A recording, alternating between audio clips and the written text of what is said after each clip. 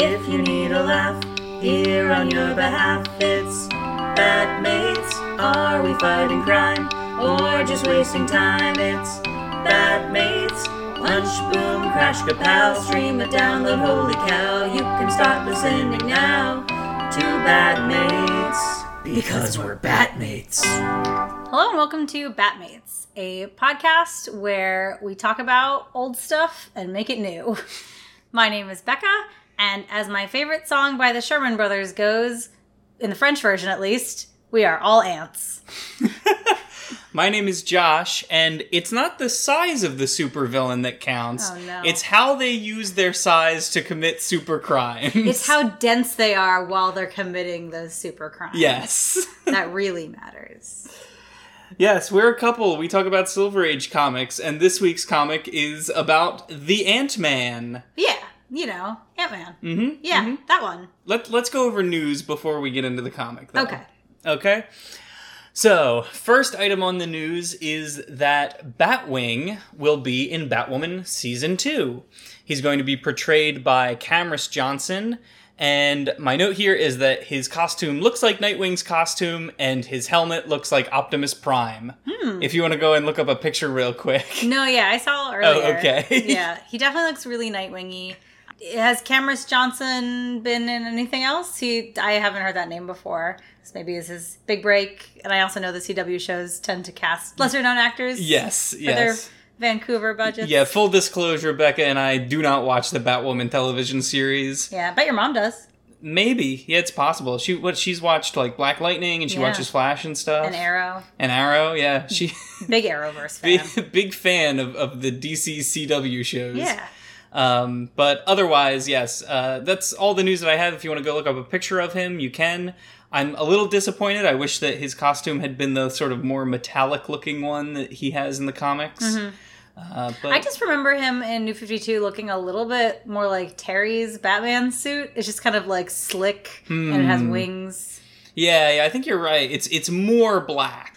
Okay, my second piece of news is the DC Super Pets movie, which was announced and is coming in May of 2022. That's soon. Yeah, it's really soon, surprisingly. They have announced the cast. So far, we know that Crypto will be played by Dwayne Johnson, punching up that acting career as Dwayne "The Rock" Johnson does. There isn't a role he won't take. I know. And it's because he just has, such...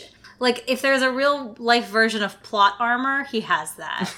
There's no product he could take on that would ruin his career. He is so beloved by every single demographic. I mean, he did the Tooth Fairy movie or whatever, right? Yeah.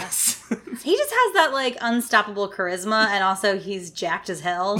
So no one is gonna be, people are gonna be like, oh, you're, doing kids movies? Woo. It's he could kill you with one hand. He was in Moana, so he was great in Moana. There's a precedent for him doing animated children's movies. Yeah. Is he going to sing in this one? I don't know. I don't think Crypto the Superdog is known for singing. You never know.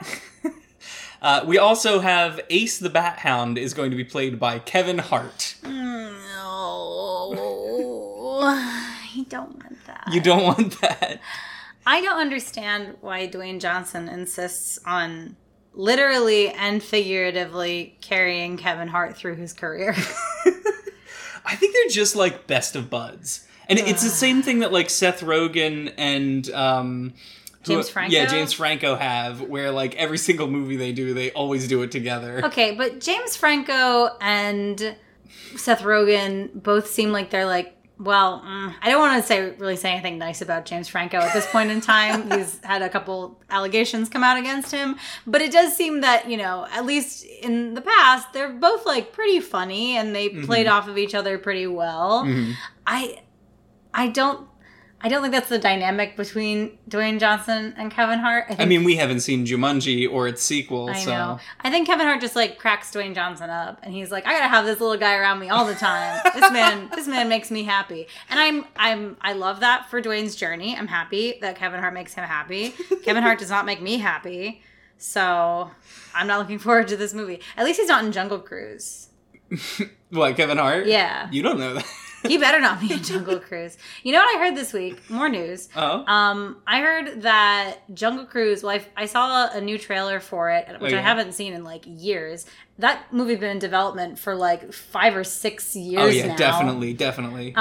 It had to apparently go through massive reshoots because it was going to be one of those Disney movies that's like, this Disney movie has the first gay character. But for some reason, when they first wrote it, they just like, the whole story arc surrounding him was like massively homophobic. And they've just in the past couple of years, they're like, oh no, we can't release this. And they had to like rewrite his entire story arc. That's weird. That's the rumor. That's the rumor. That's one of the reasons why it's just been, in production for so long, is they've had to do like reshoots and rewrites to make it not awful in 2021. Okay, that's interesting. Yeah. So we have the rest of the cast, but we don't have casting, information about which character they'll play. And that includes Kate McKinnon, John Krasinski, Vanessa Bayer, Natasha Lyonne, Diego Luna, and Keanu Reeves. Fun. So my question is another one who he'll take any role. Yeah, he'll take a lot of roles. He's embraced his status as a meme in these past few years, and that's great for him. He's had his big, he had his huge break and his huge iconic roles in the 90s, and he had his huge iconic comeback as John Wick, and now he's just like, yeah, whatever, I'll be in a video game. I'll play a cat. Who cares? I don't know, whatever. So my question to you, who do you think is playing Streaky? And for the listeners who do not know, Streaky is the cat that has the Flash's powers. Is it usually a boy cat or a girl cat? I don't know if yeah, you're putting me on the spot. I want to say it's a boy. Okay. Of the list of people who have been listed here, do you think it's John Krasinski? I mean, they could always do a gender bend, so yeah. It could be Kate McKinnon. Could be John Krasinski. Who do you think has sort of like a manic energy that would be a best fit for a cat that is a speedster? Maybe John Krasinski. Okay. Yeah.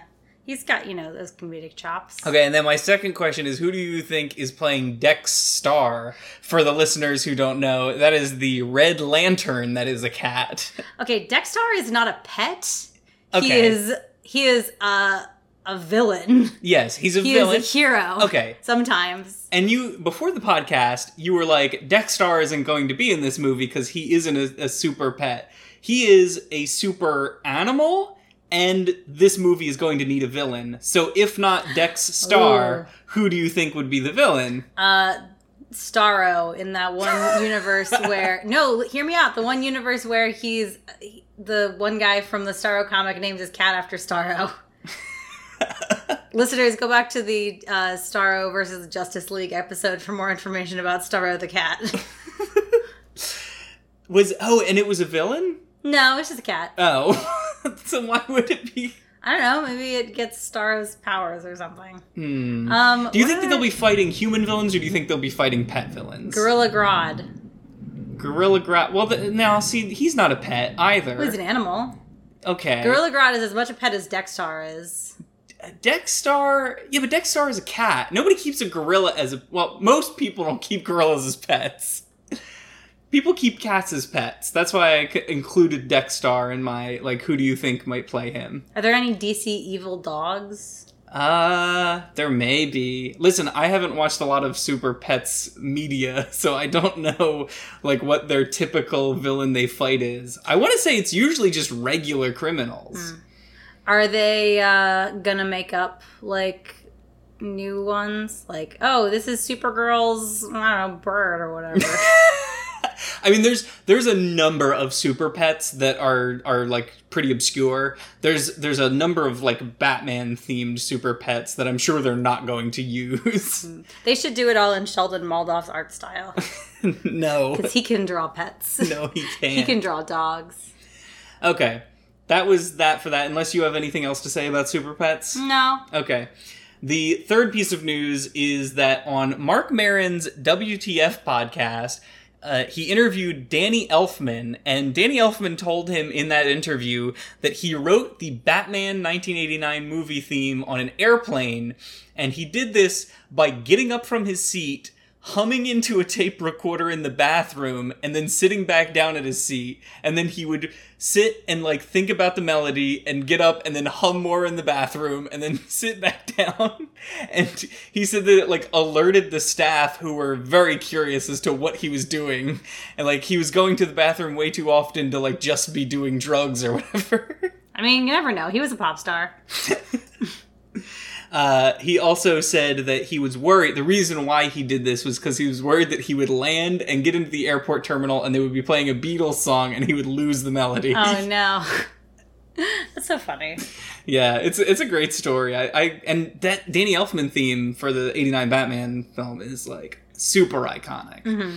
And it's the basis for the animated series opening. It's so good. Bum, bum, bum, bum, bum. Don't sue us.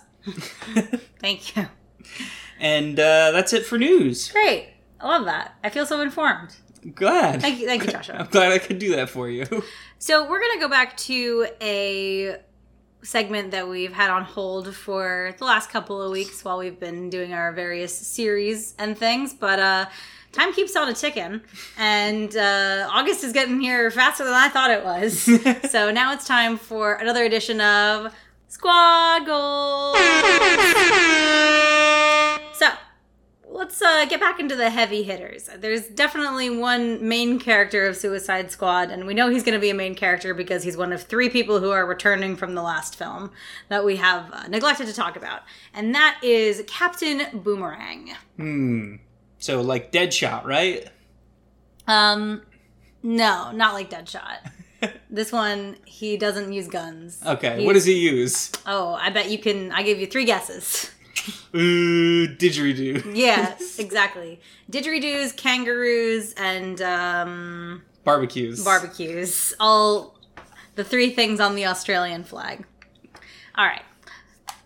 The man we know as Captain Boomerang was born George Harkness in Corumburra as the illegitimate son of American toymaker W.W. Wiggins and a woman named Betty Harkness.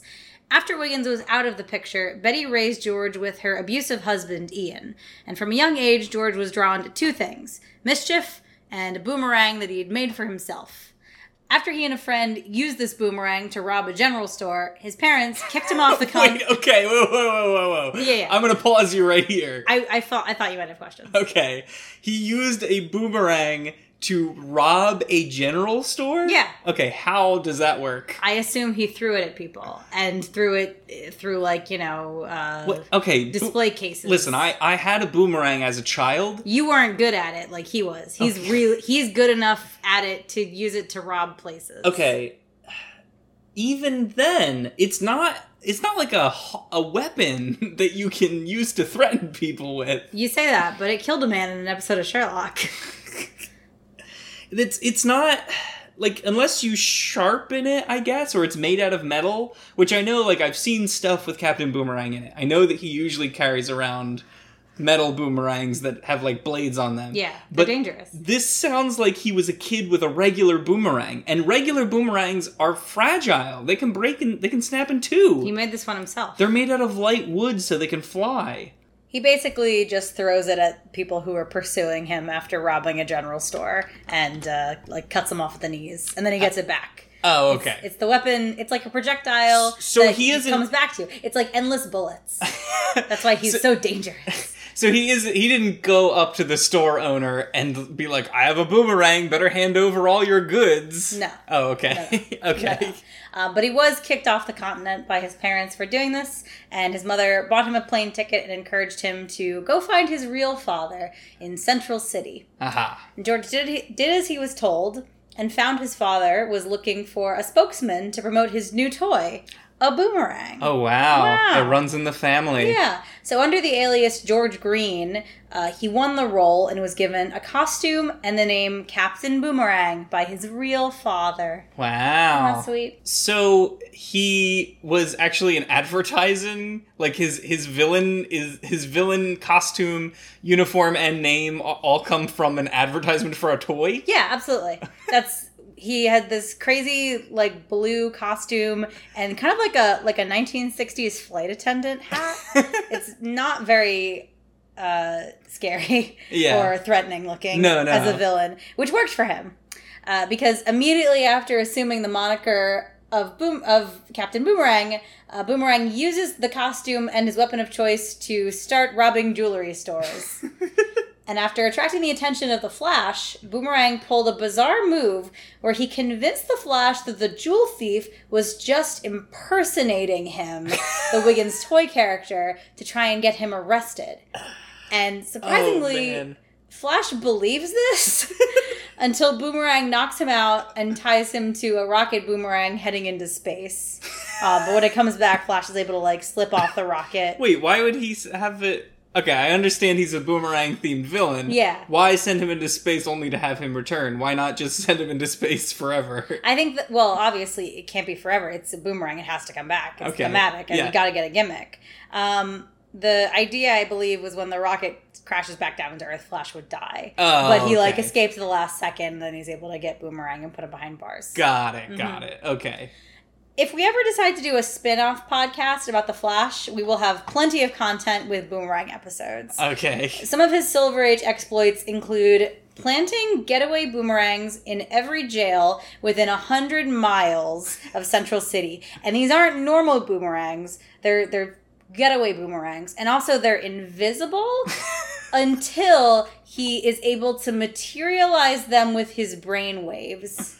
So that's one thing that he does. Okay. And he uses it to, like, get out of a paddy wagon at one point. He also can contort his body into a boomerang and fling himself towards the Flash. When Flash does that thing? No way. You know when Flash does that thing where he, like, waves his arm and he makes tornadoes? Yes. He uses that on Boomerang, and Boomerang, like, makes his body into a boomerang and, like, shoots himself back at the Flash to, like, knock him over. So that's fun. And he also uses a machine to send the Flash into an alternate dimension full of monsters. Okay. Which Flash is able to get out of by contorting his own body into a boomerang. No. So that he can return. Yeah. How does that work? Oh, science. Yeah, just like all these Silver Age comics. Machines and science. Yeah, exactly. Alternate dimensions. I'm sure he vibrated his cells. His molecules, yeah. Mm-hmm. So in his first outing with the Suicide Squad, Boomerang really only joins up with the promise of a pardon. And once this incredibly deadly and dangerous mission was over, Amanda Waller wants to keep him locked up. But Rick Flag convinces her to keep her word, and Boomerang is released, and he immediately goes on a crime spree in New York City. Boomerang is then caught by G. Gordon Godfrey, who says that he plans to execute Boomerang on live TV. And Boomerang blackmails the squad into rescuing him, threatening that he's going to expose their existence and their membership during his execution. So he's reluctantly saved by Bronze Tiger, Enchantress, and Rick Flag, who, after Boomerang thanks them for rescuing him, punches Boomerang in the face for all of the trouble that he put them through. Wow. Yeah. Boomerang is one of the least liked members of the squad throughout the years due to his constant sexual harassment and racist remarks. And he often chooses to let squad members die if they've annoyed him in, like, previous parts of the story. Mm-hmm. And he's also been known to hide and avoid conflict if he can. Great. Yeah. The biggest development with him in recent decades was during the events of Identity Crisis. After reuniting with his estranged son, whose name was Owen, Boomerang and Jack Drake, who's Tim Drake's father, simultaneously killed each other in a fight. And following this, Owen took up his father's mantle, becoming the second Captain Boomerang. Unlike his father, Owen exhibits limited superpowers, and he's able to maintain bursts of superhuman speed over short distances. He's not exactly a speedster, but on occasion he can, like, zip around a little bit. Okay, so that sort of puts him on a more even footing with the Flash. Mm-hmm. So when did this Identity Crisis storyline take place? Identity Crisis was in the early 2000s. I would say it was like 2004, 2005. Okay. Because it was before the events of Blackest Night and Brightest Day. During the events of Blackest Night, Harkness is reanimated as a Black Lantern and ends up ripping out his own son's heart. That's fun. Trying to turn him into a Black Lantern as well. And then during Brightest Day, he's brought back to his normal state by the White Lantern for mysterious, still unknown reasons. It's only been, I don't know, 15 years or whatever, so I'm sure we'll get an answer at some point. Yeah, really. Yeah. Well, that whole storyline was like bringing characters back from the dead. Like characters who had been dead are brought back from the dead, and then they're brought back to life, basically at the end.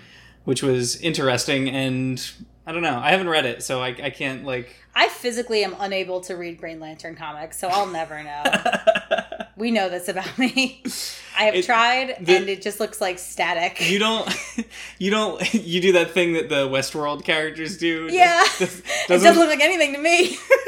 I try to read a Green Lantern comic. It's so true. It's really true. You don't like them Space Police boys? No, I don't understand. I only like the one that looks like a cat because I understand him. He's so angry. I love him. Oh, I love Dexter. Justice for Dexter. Does he have a series? I would read all about it. Dexter, I'm sure he must have a series. At some point in the history of comic books, he must have gotten his own solo series. A little angry baby. Yes. Love him. Okay.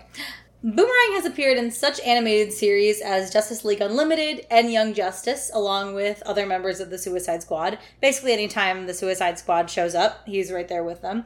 He's also appeared in 3 episodes of the live-action Arrow series, debuting in the first crossover of the Arrow and Flash series. However, he never really appeared in the Flash television show, which is weird. That's weird. He's one of the most... Besides, like Captain Cold. Yeah, Captain Cold, Captain Boomerang, and then Gorilla Grodd, I think, is also a Flash villain. He's kind of just a general, but yeah.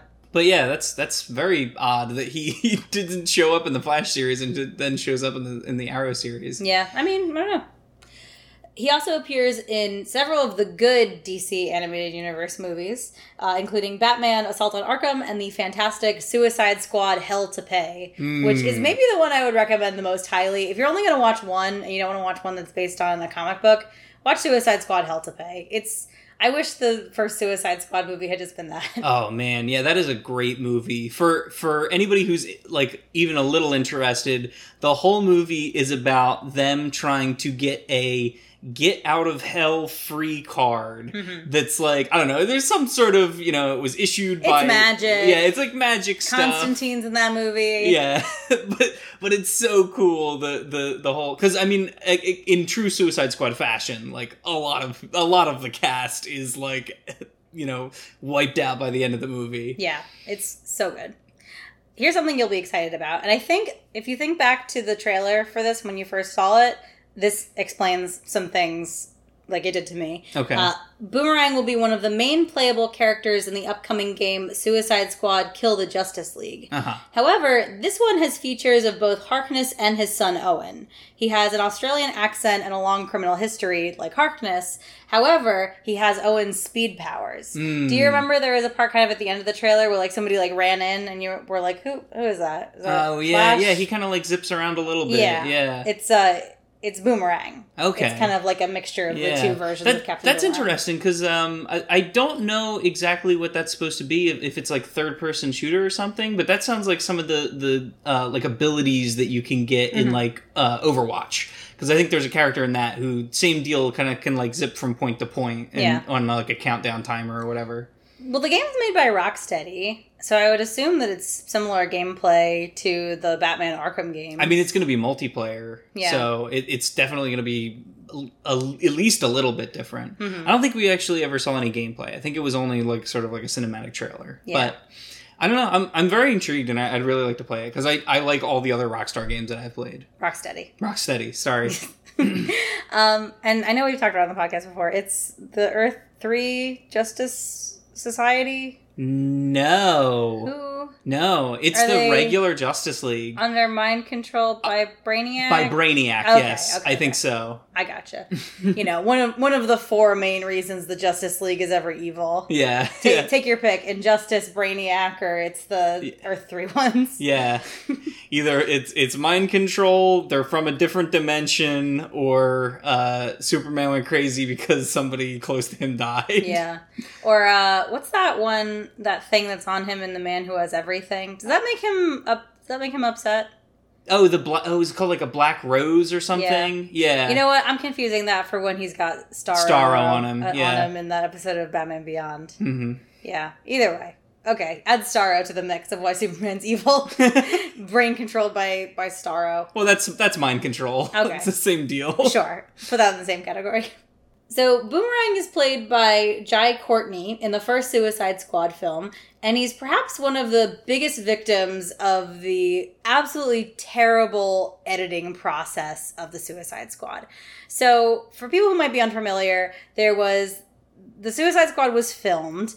I don't exactly know what the drama happened at WB with it, but for some reason, they decided to use a trailer editing house to edit the movie together. And I think at some point they kind of brought it to like a different editing house. And they just sort of like mashed all these versions of the movie together into this like incomprehensible blob that they thought was going to make money. But this was in 2016 when they were just making like the most incomprehensible decisions ever and letting Zack Snyder do whatever he wanted. And also just like, but being like, but we don't trust any other directors to do whatever the heck they want. So we're going to have this trailer house cut together this huge movie. Yeah. So from what I remember is that the first Suicide Squad trailer came out and people were like, I don't know. It looks dark and moody like the other stuff. I'm not really interested. And then the second trailer came out, and that was the one Queen with the Queen song, and everybody was like, oh, wow, this looks really cool. Yeah. And then Warner Brothers was like, well, let's let the company that did the trailer put together the whole movie. Exactly. That's exactly what happened. So you can kind of see like different versions of everything in the final product, and it just makes it a huge mess. But definitely one of the worst things that like you can see from the terrible edit is this random little thing that happens in Captain Boomerang's storyline. And I'm gonna quote Dan Olsen's YouTube video, which is titled The Art of Editing in Suicide Squad. So Boomerang has this seemingly random love of pink unicorns, and we see it early in the film. He puts a stuffed unicorn in his jacket over his heart. Later, it flies out of his jacket during a fight, and he puts it back in the exact same place. And in an even later fight scene, Boomerang is stabbed in the heart, and you think, with the pink unicorn, it protected his heart. I know this. I've been watching the movie and paying attention. Except, once Boomerang takes care of the man who stabbed him in the heart, he pulls the knife out, only to reveal it's been stuck in a wad of money that's in his jacket for some reason. And the pink unicorn is never heard of or mentioned ever again. Oh, so it's like a Chekhov's gun that just never gets used. Yeah. It's this rule in movies, this rule of threes, where you do the setup, the reminder, and the payoff. So you get the setup with him putting it in his jacket. You get the reminder with it flying out of his jacket and putting it back in. But then there's never any payoff. There's no payoff. Yeah. So we'll link the video in the description if you're interested in all of the ways the Suicide Squad editing ruined what might have been a salvageable movie. Debatably. Hashtag release the air cut. Why not? I'd watch it, probably. We don't have anything better to do with our lives. I don't have anything better to do with my life. So Courtney will reprise his role in the Suicide Squad, and he's teased that he might appear in the upcoming Flash movie, stating in an interview that he didn't feel like he was completely done with Boomerang. So interesting. I'm betting he hopes he'll be in the Flash movie. Be cool though. I mean, he's a big part of the DCEU at this point. He's been in several of the movies. 2 movies. Yeah, technically he was mentioned in Birds of Prey. There was a poster of him on the wall of the police station when Harley went to go pick up Cassandra Cain, and she like looks at him on the wall and she's like, I know that guy. It's just a brief little... Why is he wanted in Gotham? You know, crimes against humanity. He's like McCavity, wanted for everything. Yeah. Okay, well, is that all you have to say about Captain Boomerang? That's all I got on Captain Boomerang. Okay, that ends this installment of Squad Goals. Heck yeah. Everybody is more prepared for the upcoming movie. And now we can move into this week's comic, Batman 156, The Secret of the Ant-Man. All right. Crack my knuckles into the microphone. Let me take care of this. Okay. All right. So Hank Pym debuted in a 7-page solo cover story titled The Man in the Anthill, about a character who tests shrinking technology on himself. In the science fiction fantasy anthology Tales to Astonish number 27, cover date January 1962. Stan Lee stated in 2008, "I once did a comic book called The Man in the Anthill, about a guy who shrunk down and there were ants or bees chasing him. That sold so well, so I thought making him into a superhero would be fun." Okay, well that's not the Ant-Man that we're going to talk about, though. Oh. Okay, I see. Hold on, okay. Scott Lang is an ex-convict and electronics expert hired by Stark International, which enables him to steal the Ant-Man suit from Hank Pym, who had long since given up the name to help his sick daughter. When Pym finds out, he gives the suit to Lang, allowing him to become the second Ant-Man. Okay, well, no, that's not the right... No, this is still the wrong Ant-Man. Oh. Okay, no worries, no problem. I am still prepared. Okay. Eric O'Grady is a low-level agent of S.H.I.E.L.D. who stumbles upon the Ant-Man suit in S.H.I.E.L.D.'s headquarters. No. A man of few morals and willing to lie, cheat, steal, and manipulate in order to get ahead in life, Eric stole the armor for his own selfish plans, which included using his status as a superhero to seduce women and humiliate and torment others. Becca, every single one of the Ant-Mans that you've talked about is from Marvel Comics. This is a DC Comics podcast. And those guys, other than Hank Pym, none of them even appeared in the Silver Age. So we're talking about the Atom? No, we're not talking about the Atom. The Atom is a different DC character. Who is this Ant-Man, then? That's what the secret is. We have to read the comic to find out the secret of the Ant-Man. Oh no. Okay, I'm ready now. Okay. I guess I wasn't as prepared for the podcast as I thought I was. you have pages. Oh my goodness, there's pages and pages of notes here that you're gonna have to throw out. Oh no, all my notes about Hank Pym. Okay, let's hop into the comic and maybe we can clear some things up. Okay, I'm excited.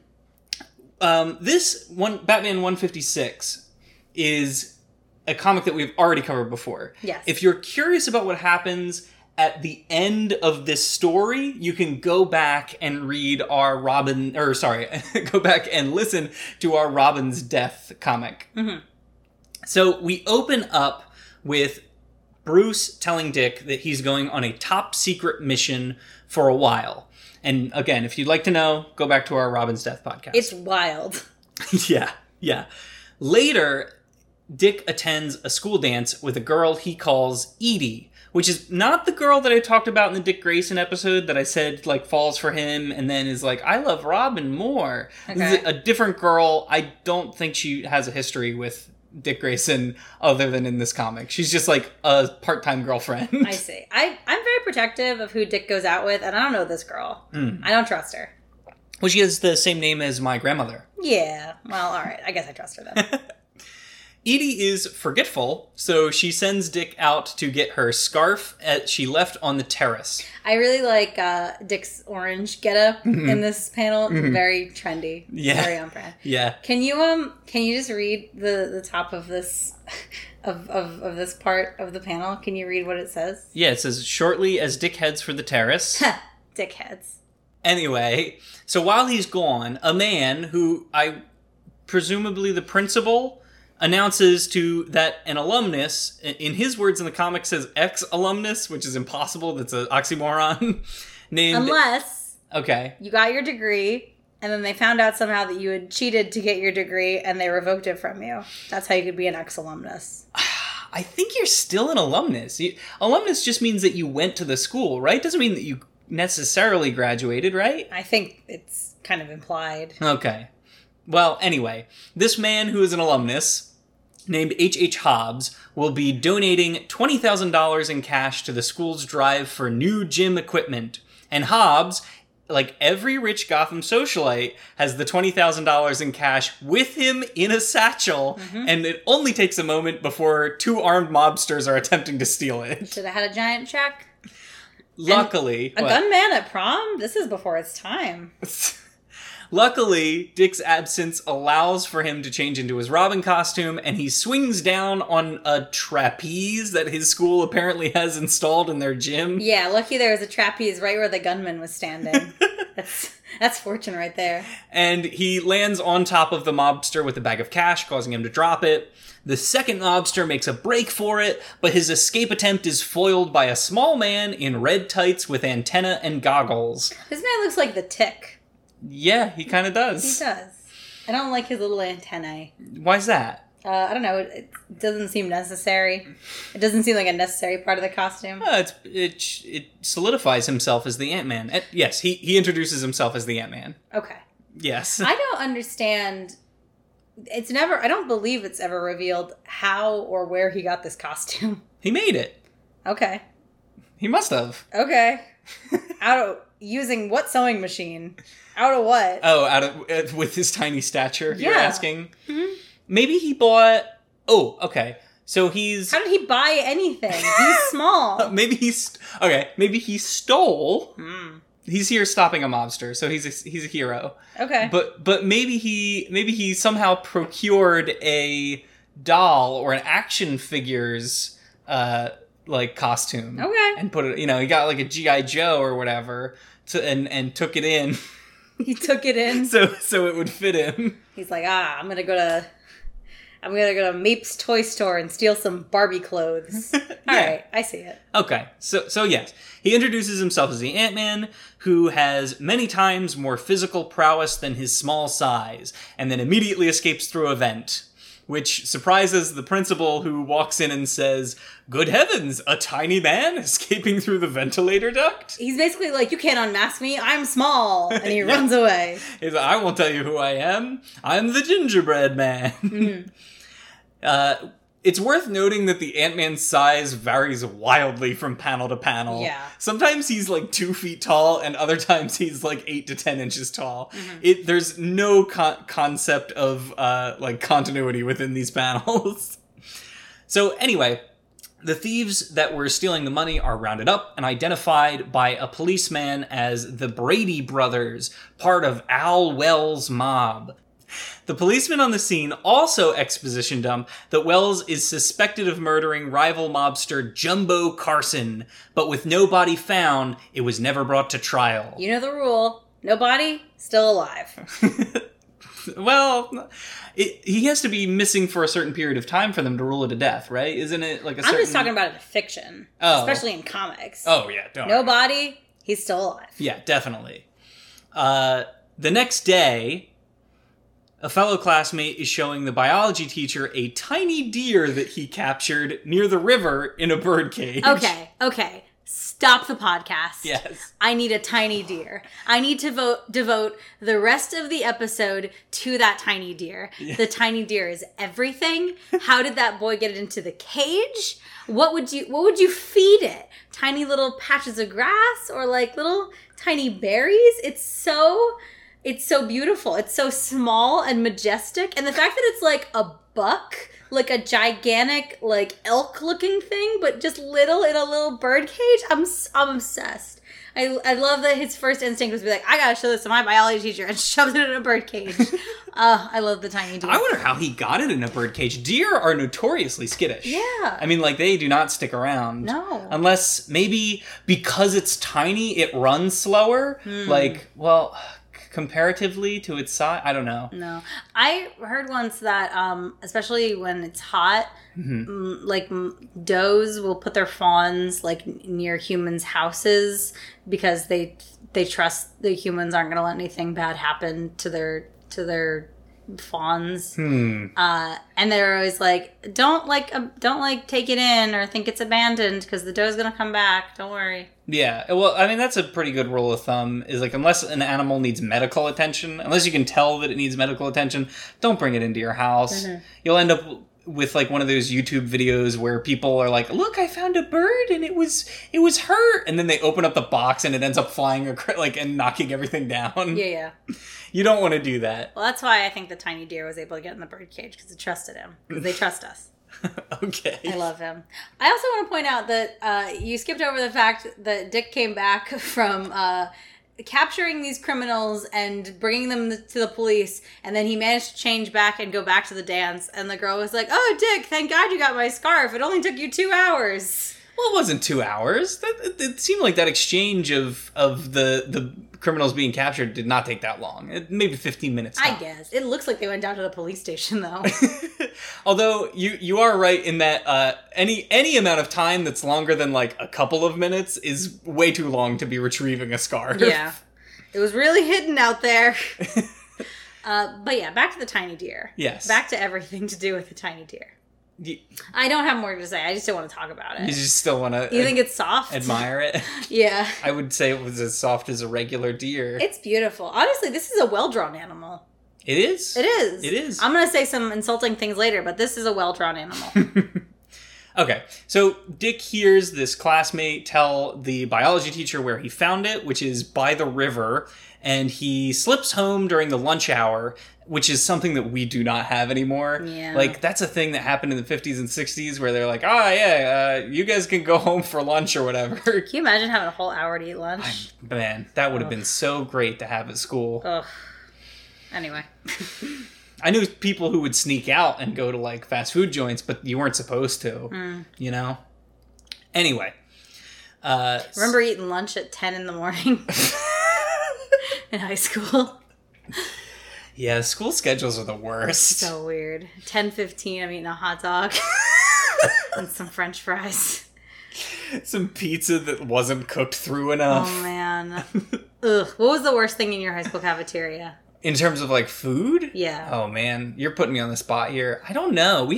Our high school cafeteria had multiple options that you could choose from. So if you didn't like what the main course was, you could always, like, get a salad or something. Mm-hmm. So I don't think I ever was like, I have to bring a lunch today. Yeah. But I think the pizza is up there. The like, undercooked pizza is up there. Yeah, those square pizzas. Yeah. Those were never good. Mm-hmm. I would usually eat whatever was served in the cafeteria, honestly.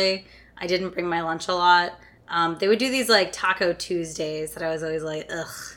And the stuffed crust pizza, that was my least favorite. Yeah, stuffed crust pizza. That's what I was talking about. Was like they would make stuffed crust pizza, but it would be undercooked. Yeah. So it would taste, the dough would taste like raw dough or whatever, or close somewhere halfway between raw dough and cooked dough. I hate it.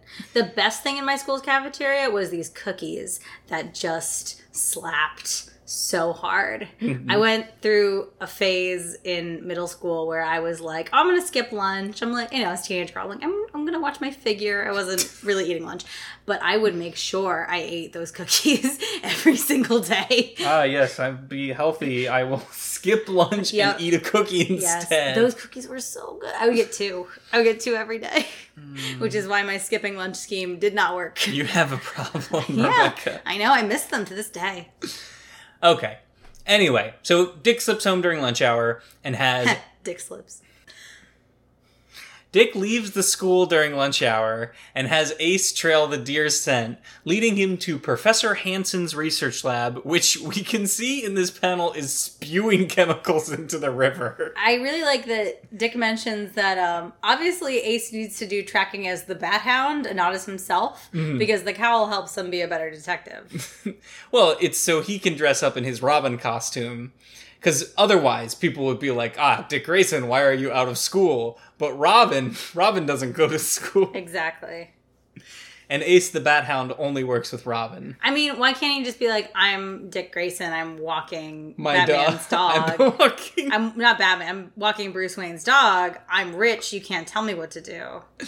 That is true. Why isn't he, like, homeschooled or go to some sort of private school that he can just sort of call sick out of? I bet Bruce would have wanted him to have, like, a proper, socialized education with other children and dances. Yeah. Well, also, Batman's not even around, so, like, what's he gonna do? That's right. He can Maybe play just hooky. stay home from school. He can play hooky all he wants. What are they going to do? Call up to his house and say like he's not showing up to school? I bet I bet Alfred would. Yeah, be like, Alfred was. Master Dick, you need to go to school. Alfred would for sure scold him. Yeah, don't want Alfred scolding's a special kind of scolding. So anyway, yeah, he makes it to this lab, which is spewing chemicals into the river, and it is at this point that Robin remembers that there is a local scientist that is attempting to develop a formula to shrink living tissue. He doesn't remember this when he met the Ant-Man or saw the tiny deer. It takes him seeing the laboratory itself. We are also met with we are treated to Sheldon Moldov's wonder for dog drawing. The return of Sheldon not really knowing how to draw dogs. So Robin cannot get inside this laboratory, and it is bolted shut and has a no visitors sign, and all the secrecy leads to Robin to believe that this may be Batman's top secret mission, and that he is the Ant-Man. That night, he receives a letter by way of police headquarters from Ant-Man telling him to meet up at the creatively named Gotham Jewelry Company, where he finds Al Wells and an accomplice stealing jewelry from a safe that is right underneath a poster of Batman advertising him as a speaker for the Jewelers Convention. What would Batman have to say as a guest speaker at a Jewelers Convention? Listen up, folks. It's really simple. If you don't want your jewelry stolen, don't wear it on your clothing. Don't wear it in a fancy turban. Don't wear it around your neck. Don't lend it out to a film studio for them to be filming a movie with it. Just don't leave your fancy jewels out and about. Don't put them in easy-to-rob safes either. I'm sick of cleaning up after your messes. So, there you go. This has been a PSA by Batman. There has been an epidemic of jewelry being lent out to movie productions, which have been stolen by the Joker. There's been an epidemic of fancy turbans getting lifted off of people's heads that happen to contain priceless emeralds. Please stop doing it. Yeah, but if you can't wear your jewelry, if you can't flaunt your wealth, I mean, who are you? Ugh, really? Gotham. God. So this mobster and his accomplice are stealing jewelry, and Robin and Ant-Man team up to beat up on the crooks. They knock them out cold. You know who Ant-Man also kind of looks like? Who's that? The Noid. Yeah, he does a little bit. Yeah, speaking of pizza. With the red costume, yeah. So they knock them out cold. Robin deducts that the Ant-Man knew about the robbery because he used his small size to sneak into the mobster's hideout and eavesdrop. And the Ant-Man tells Robin that since Robin has enough evidence to send Wells to jail, he probably won't be needing the jewels, and grabs the jewels and stuns Robin by swinging the safe's door into Robin. Ooh, I love that Ant-Man is a great combination. He's both tiny and evil. Perfect. That's a good villain trope, is tiny and evil. Yeah, really. Benicula. I'm trying to think of other small evil villains. Mini-Me. Yeah, Mini-Me. I've got one, but I mentioned him later in the podcast. So oh, okay. Keep it to myself. Okay. My favorite tiny evil villain.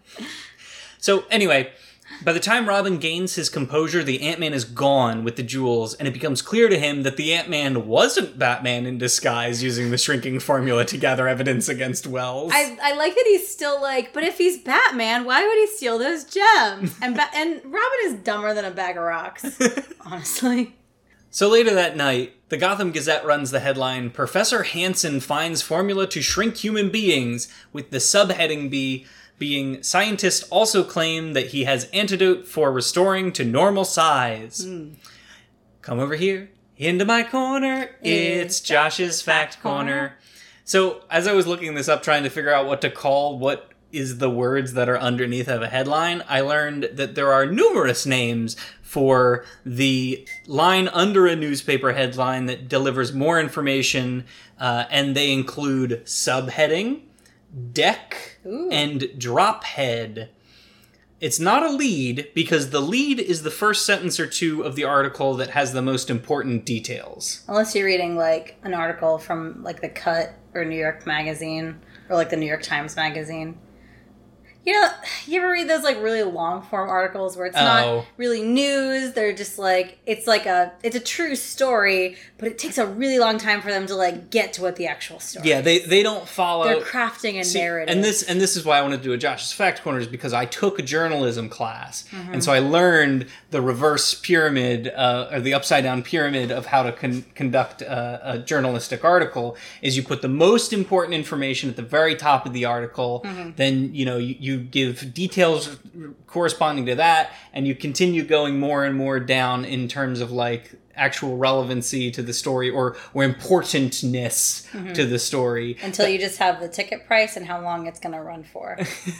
which is why a lot of times you'll read the article and it'll be like, such and such is happening in such and such an area. Here's the plan and here's what the township is doing about it. And then you read further and further down, and then by the end of the article, it's just like quotes from some guy who lives in town who like has an opinion about it. Yeah. Because that's the least important thing. The way that you read a newspaper article should be that you can stop reading at any time and you will have gotten all the information you need. The type of stories that you're talking about are sort of just like public interest stories or whatever, where they are delivering a narrative, which isn't like a newspaper format. Where was I? Oh, yes. The Gotham Gazette runs a headline about the professor finding a formula that can shrink human beings and also claims that it has the antidote. Even later that night, so this was in the like late edition of the Gotham Gazette, so even later in the night, the Ant-Man shows up at Professor Hansen's lab and comes in through the window and threatens the professor's life if he doesn't hand over the antidote and the shrink formula so he can commit more crimes at a small size and live life at a normal size. I like when the criminal outlines their plan to a normal person and they're like, isn't that great? And it's almost like these sociopaths are constantly looking for human connection. I just want to find someone who's like me. Here's my evil plan. Do you love it or do you love it? Listen, isn't this a great idea? I'm looking for feedback, but also I'm 100% already sold on it. Yeah, I'm in the middle of doing it and you're either going to be an accomplice or a victim. Choose your role. Yeah. So the professor refuses to hand over the chemicals, pointing to a small Robin on the floor and explaining that the Boy Wonder anticipated this plan and shrunk himself to make sure that the Ant-Man wouldn't be able to get away.